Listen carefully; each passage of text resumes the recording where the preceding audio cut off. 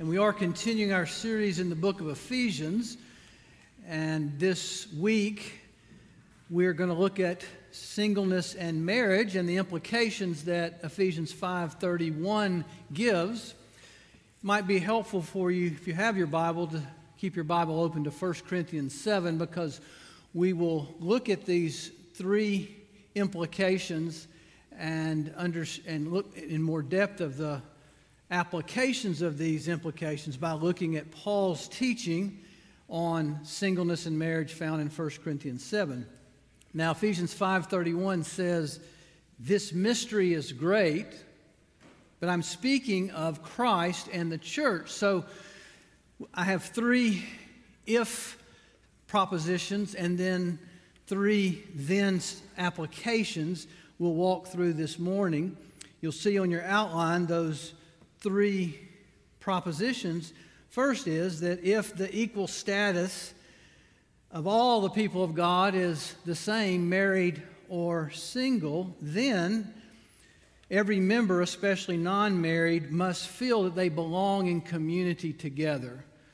Second proposition, there's a danger to elevate the married status in the church above non-married status. And if we do this, we need to look at the barriers in our heart, the idols that fear and control bring to married and unmarried people that keep us from building this kind of community. And then if we're called in the gospel to live in community and encouragement, both single and married, then we need the gospel to grow our courage to live in trust in God and to seek others' good and not simply our own. That's where we're headed. And this week, I've talked to a number of single members of our church. When we get to applications, I'll share some of those with you. I reached out to Vanessa Hawkins, and she reached out to other singles involved in our church ministry. And then last week, Caitlin McNair, Chris Williams, and I, Chandler Holgate, met with our young adults, particularly talking to them about our new vision and values, commending the greatness of God in Jesus Christ to all peoples, single or married, in all generations, single and married. And we received some feedback from them as well. I'll be sharing that with you in the application. Now, it was Bob Dylan in the 60s that said, "Times they are a-changing," and as it relates to marriage and singleness in America, things have been changing. In 1950, 78% of all Americans were married. And in the 2010 census, the U.S. Census Bureau reported that there are more Americans now, adult Americans, that are non-married than are married. And that number is only increasing. In the age bracket of 18 to 40, only 36% of all Americans are married. And as I mentioned, more and more Americans are non-married than married. The average age now is shifting for marriage. For men, it's 31, and women, it's 33. And though other alternatives to marriage are not helpful, it is true that cohabitation, single-person households, and single parenting is growing exponentially as well. And here Paul says that there's a mystery in the church that must be understood, single or married. And that mystery is that if you're united to Christ and you belong to Christ, you have all that you need to not only live a godly life, but to live in a fulfilled life. So let's look at these propositions. First, the equal status of all of God's family. Now, Paul has used this word mystery several times in the book of Ephesians. If we back up to Ephesians chapter 3, we're told that Paul says that every family derives their name and their sense of origin from one blood. We all come from one family. We're all created by God. That is single or married. That is whatever status that you find yourself in. You all are part of the human race, single or married, same blood. But in Ephesians 2, he says that the human separations between ethnicity, the Jew and the Gentile, has been broken down because of we are one in the blood of Christ. And that's married and non-married, never married or non-married. We are all of us, reconciled as believers because of the blood of Christ. And then Ephesians 1, Paul says that the mystery is that God chose his beloved before the foundation of the world and set his affections on those that Christ came to save. Ephesians 1 said it was the very blood of Christ that has reconciled us to God. Now that's all of us, married, never married, or non-married. Paul says we all have equal status because of our union with Christ. Because we belong to Christ, therefore we have dignity. And in 1 Corinthians 7, he speaks specifically about the unmarried. Verse 8, it says, "To the unmarried and the widows, I say that it is good that you remain single, that your status as single is not subpar in the church of Jesus Christ." In verse 17, he says, "Let each person lead the life that has been assigned to them by God." Paul says that your status, married or single, or never married, or now non-married, is assigned to you by God. Verse 20 says, each of you should remain in the condition in which you were called. In verse 24, that each of you should remain with God. So Paul says that your status, even as single, is never alone. Think about that. If you belong to the Lord Jesus Christ, you are always accompanied by the Holy Spirit, and you are to remain with God. Now, Paul is stressing that marriage does not make one complete. Each of us has an assignment, and he says the mystery is great, but whatever your status, we're taught here that because we belong to Christ, we have a dignified union with God. Now, you may read Ephesians 5, and we've been studying verses 21 through 33, and it's describing biblical marriage. You could read Ephesians 5 and assume that most of the people in Ephesus were married. But actually, that wasn't the case. In the early church, most of the church was widows and singles and orphans, and there were probably as many unmarried people as married. That would explain why Paul takes so much time to teach about Christian marriage, because in that pagan society, it was so foreign. Paul actually describes himself as non-married, and he says that he is to remain in this assignment that God has given him. Paul may have been married. In all likelihood, as a Pharisee, he probably was married before his conversion. And according to 1 Corinthians 7, there's an implication that probably his wife left him. He said, if an unbelieving spouse leaves, let them leave. It's not exactly sure, but Paul's status now as the apostle of Jesus Christ is that of a non-married. And he says that he is complete in serving Christ. You know, the early church, both the 12 apostles, the 70, and the 120, were made up high percentage of unmarried people. And it was true that in the early church, widows were not required to remarry because their status was seen as assigned and dignified before the Lord. Roman law would require a young widow to remarry, and the Jewish tradition was always that a family member would marry a young widow, but not in the Church of Jesus Christ, because singleness was given the same status as married. Paul's stressing here that because you belong to Christ, you are married, you're united to Christ. Now, the church has struggled to model this, and all too often in the American church, if you're a single person, you feel like an outsider.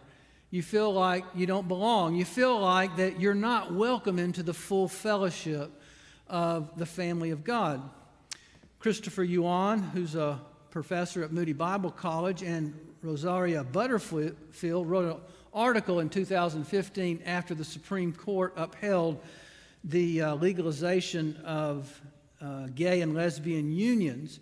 But one of the comments that they make in the article is that among all the failures of the Church of Jesus Christ, one chief failure that we have to admit is that we haven't properly taught and properly celebrated singleness and the beauty of the gift of singleness in such a way that it's been a contributing factor to some of the confusion that has led to the society's misunderstanding about biblical marriage. I believe Paul is trying to stress to us that your singleness is not a curse, single, non-married person. It is a gift. It is a blessing. It is an assignment from God. And while it is true that in singleness we can make poor choices because of our loneliness, the Bible is clear that your status as a single person and as a member of the Church of Jesus Christ is dignified. It's a gift given to you by God. Paige Benton wrote an article a few years ago called Singled Out by God for Good. And she says all too often in the church, singles have to hear these kinds of things. As soon as you find yourself satisfied in God alone, He'll bring someone into your life, implying that God's blessings are dependent on your ability to earn contentment. Or you're just too picky, and God is frustrated with your fickleness until you begin to accept whomever God would bring your way. Or, as a single, you can commit yourself wholeheartedly to the Lord's work as if somehow singles and marrieds are not all called to the Lord's work. Or, before you can marry someone wonderful, the Lord has to make you into being someone wonderful.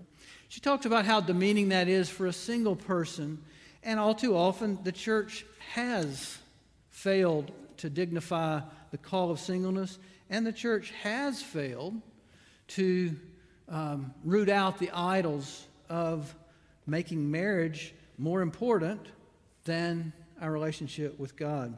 Now, Paul stresses this here. He says that the problem is that even in the church, we have made an idol out of marriage.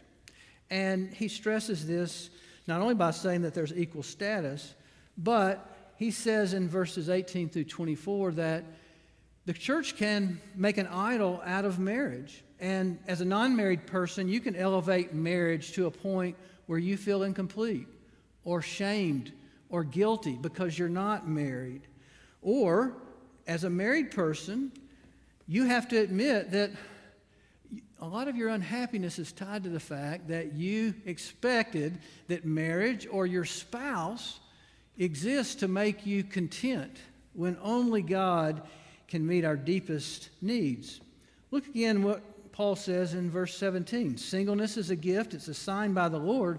But verse 36 says that our status, we're single or married, is given to us to benefit our sanctification. Do you think of your life as a married person primarily not to find happiness and joy in your marriage, but primarily God has given you a spouse for your sanctification? And single person, do you see that from the Lord your gift or assignment as a single person is for your own sanctification? Because it's true, your spouse will always disappoint you, and other people can never meet the need that only Christ can meet.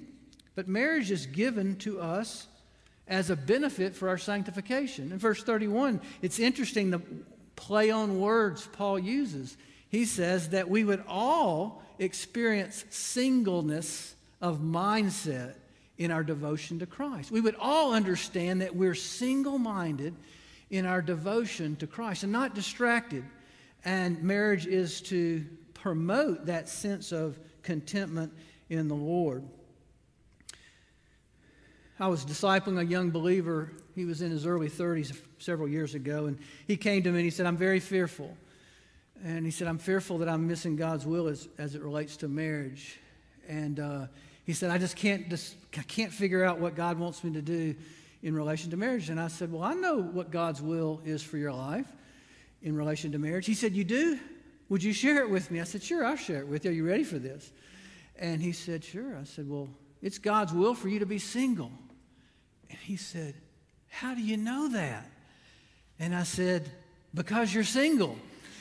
And if God brings a woman in your life and she loves the Lord and you marry in the Lord, it'll be God's will for you to be married. He said, I've never thought about it. I always thought that it was my job to figure this thing out. And it really does illustrate the problem in our lives. We tend to live situationally, not living sovereignly under God's control. We have to believe not only our status, married or single, is assigned by the Lord, but all that we face in this life goes through the hands of a sovereign Lord who's entrusted us with whatever circumstances we find ourselves. I'll ask you this morning, are you living situationally? Are you living sovereignly under God's control and trusting Him that if He's placed things in your life, that those things are for your sanctification? I think that many of us need to read Matthew 6:33 every morning. Seek first the kingdom of God. Do not be anxious what you shall eat, what you shall drink, what you shall wear. Seek first the kingdom of God. You know, when I was a new believer, I met a woman, Sandra and I met a woman in our church, and she was not married. She was had been married for 1 year, and her husband had died in an accident, and she'd never remarried. And I asked her that question once. I said, why have you never remarried? And she said, I've never felt incomplete. And even having been married just for a short period of time, I felt that that was the Lord's will for me. I also felt that I was able to meet people, particularly those that find themselves single, and to give them hope in the Lord. She was a very powerful witness to me of what it means to be content in Christ. You know, in the late 1800s and the early 1900s, the missionary movement around the world was expanded exponentially, primarily by single female missionaries. They weren't the only missionaries on the field, but Amy Carmichael in India and the Dohnavur Fellowship were all single women. Gladys Aylward, Lottie Moon, Isabel Kuhn expanded the ministry in China. Our own church supported Mary Beam and Betty Cridlin and Helen Roseveare, who advanced the mission of Christ throughout Africa. I asked Peter Letchford once, why do women have such effective missions ministries around the world? He said, I think that women that come from the United States were not as threatening to a different culture and a different people group, and they were welcomed into the community. And those women lived as if Jesus really was their filled their contentment. And we have to know that many of the great leaders in the Church of Jesus Christ were single. Augustine, probably the most profound theologian besides Paul, was single in addition to Paul. John Stott, who probably as a modern theologian is the theologian that I read the most, was single. And yes, Jesus, the perfect human, lived a single life. Non-married person, if Jesus did not need to be married to be complete in his relationship with God, you need to know that you are complete and you can trust God. Well, how do we trust God? How do we live with this sense of completeness? The text in 1 Corinthians 7 speaks of maintaining an eternal perspective. And when you maintain an eternal perspective, you're able to have the courage to trust God no matter what you face. Now, where do we see this? Look in several of these verses. Verse 26 says, in view of this present distress, it is good to remain as you are. The present distress. If you're an underliner, underline that. In verse 29, this time appointed is short, and from now on let us who have wives live as though we had none, those who mourn as though they were not mourning, those who rejoice as those who are not, and those who buy food as if those who have no goods. What is Paul dealing with here? He says the present world in this form is passing away, and I want you to be free from concern. And then verse 35, I seek not to put a restraint upon you, but to promote good order and to secure single-minded devotion to the Lord. Paul is saying that an eternal perspective is how we live courageously. And we have to think about our lives not situationally in the moment. I use this illustration often when I explain eternal perspective, and I stopped using it probably because I thought at times it might promote an escapist mindset. But I think this is what the apostle's trying to get at when he says the time is short. He's saying that when Jesus came, Jesus brought the new age, and the new age of the kingdom of God has broken in. You recall Jesus often said the kingdom of God is near. The new age has broken in, and we're going to the age to come. And Paul says here, this time, no matter how long we live, is a very short time compared to eternity. Now here's the illustration. You can just imagine a line that went as far to the east as it did to the west. An infinite line that just went on and on and on.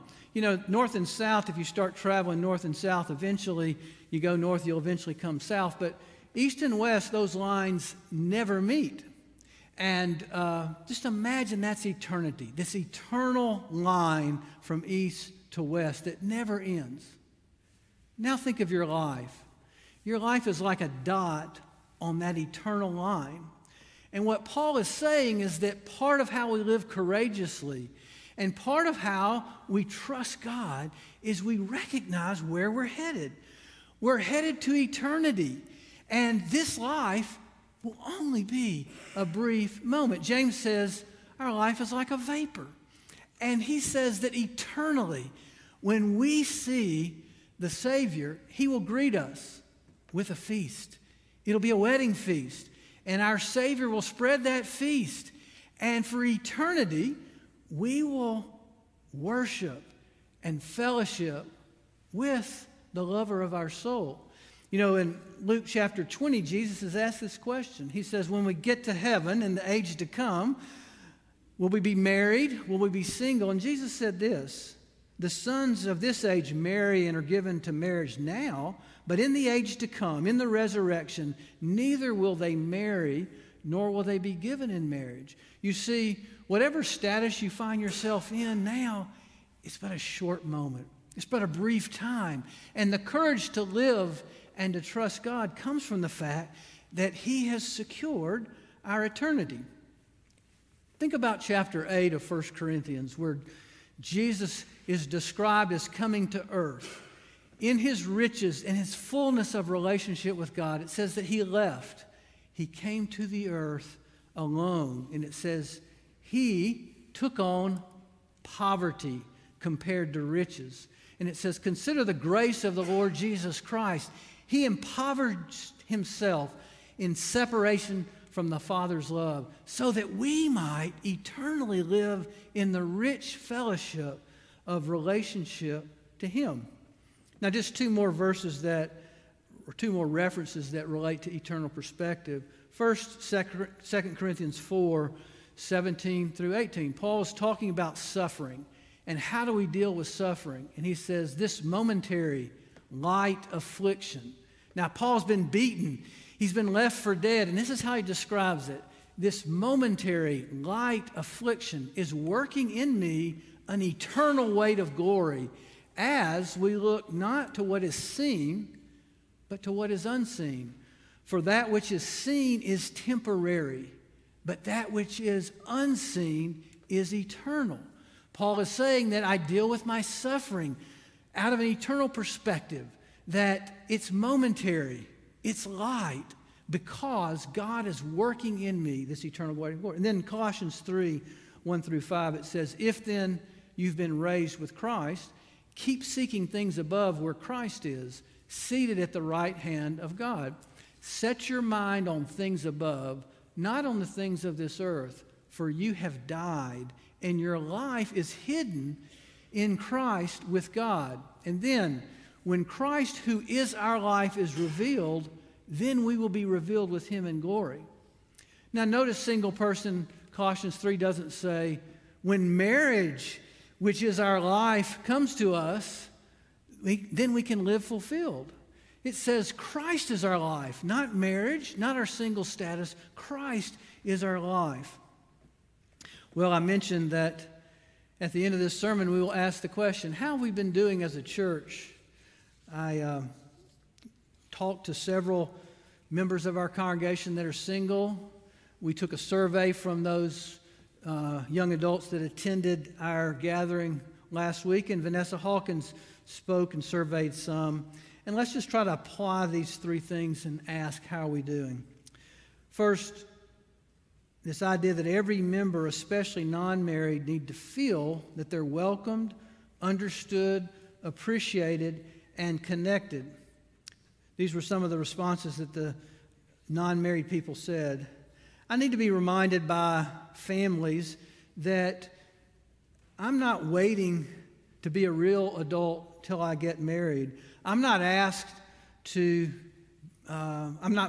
going to be asked to be a leader only when I'm married, but that I can be a part of the fellowship here. Another said, I struggle to know how to build intergenerational relationships, and I think that the present age and stage Sunday school classes have made it harder for me. I wish I had a few families that would invite me to be a part of their lives. I don't know how to break in and build relationships with families. Another said, I wish more sermon applications were made to non-married people and not just teenagers. So in answer to that, we'll apply this one for sure.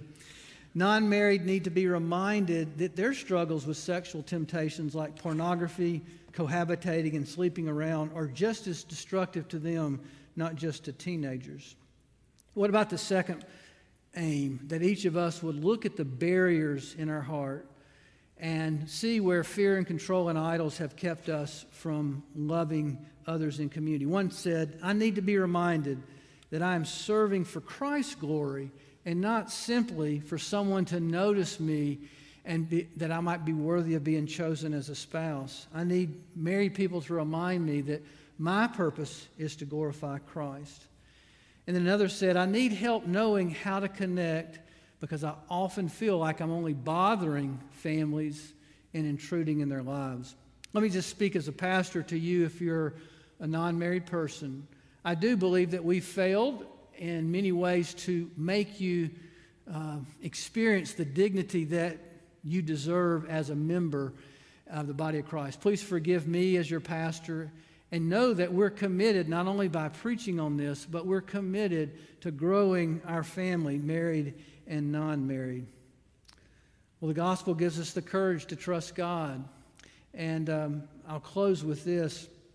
I saw on Pinterest this week a video of Helen Roosevelt. Now, I've never been on Pinterest before, but it came up on a search for Helen Roosevelt. There's a 7-minute video. I never knew that Pinterest had videos either, but a 7-minute video. And Helen Roosevelt, who was a missionary in Africa, this church has had her speak here several times, and she's from Oxford in England, and she came to faith there. But they interviewed her and they asked her, why did she never marry? And it's a little 7-minute video. I'd encourage you. It's so delightful to listen to her share. But she says, I fell in love with Jesus when he saved me. And I never felt that I ever needed any more love than the love that he gave me. She said, at times I wondered what it would be like to be married. Sometimes maybe I needed to move a sofa or a chair was broken. I thought it'd be really great to have a man around to fix something that I couldn't fix. But she said that Jesus' love has always been enough for me. It makes me complete. That's what Paul says when he says, this profound mystery is great. But I'm speaking of Christ and his love for the church. I pray that you know that profound mystery. The lover of your soul will meet your every need. Let's pray together. Thank you, dear Jesus, lover of our soul, for your patience as a groom when we neglect you, when we dismiss your love as something small, when we make this life the end all and the be all. Lord, We want to live in the eternal perspective that forever we will be with you, and your love will not just be a cup. Your love will be an ocean that will fill our hearts. Help us, dear Jesus, to love each other that way.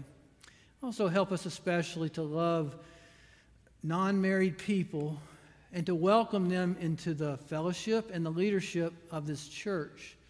And Father, we know that the number of people that are non-married is growing in this culture. Make us effective at reaching non-married people for the sake of the gospel. This we pray in Jesus' name.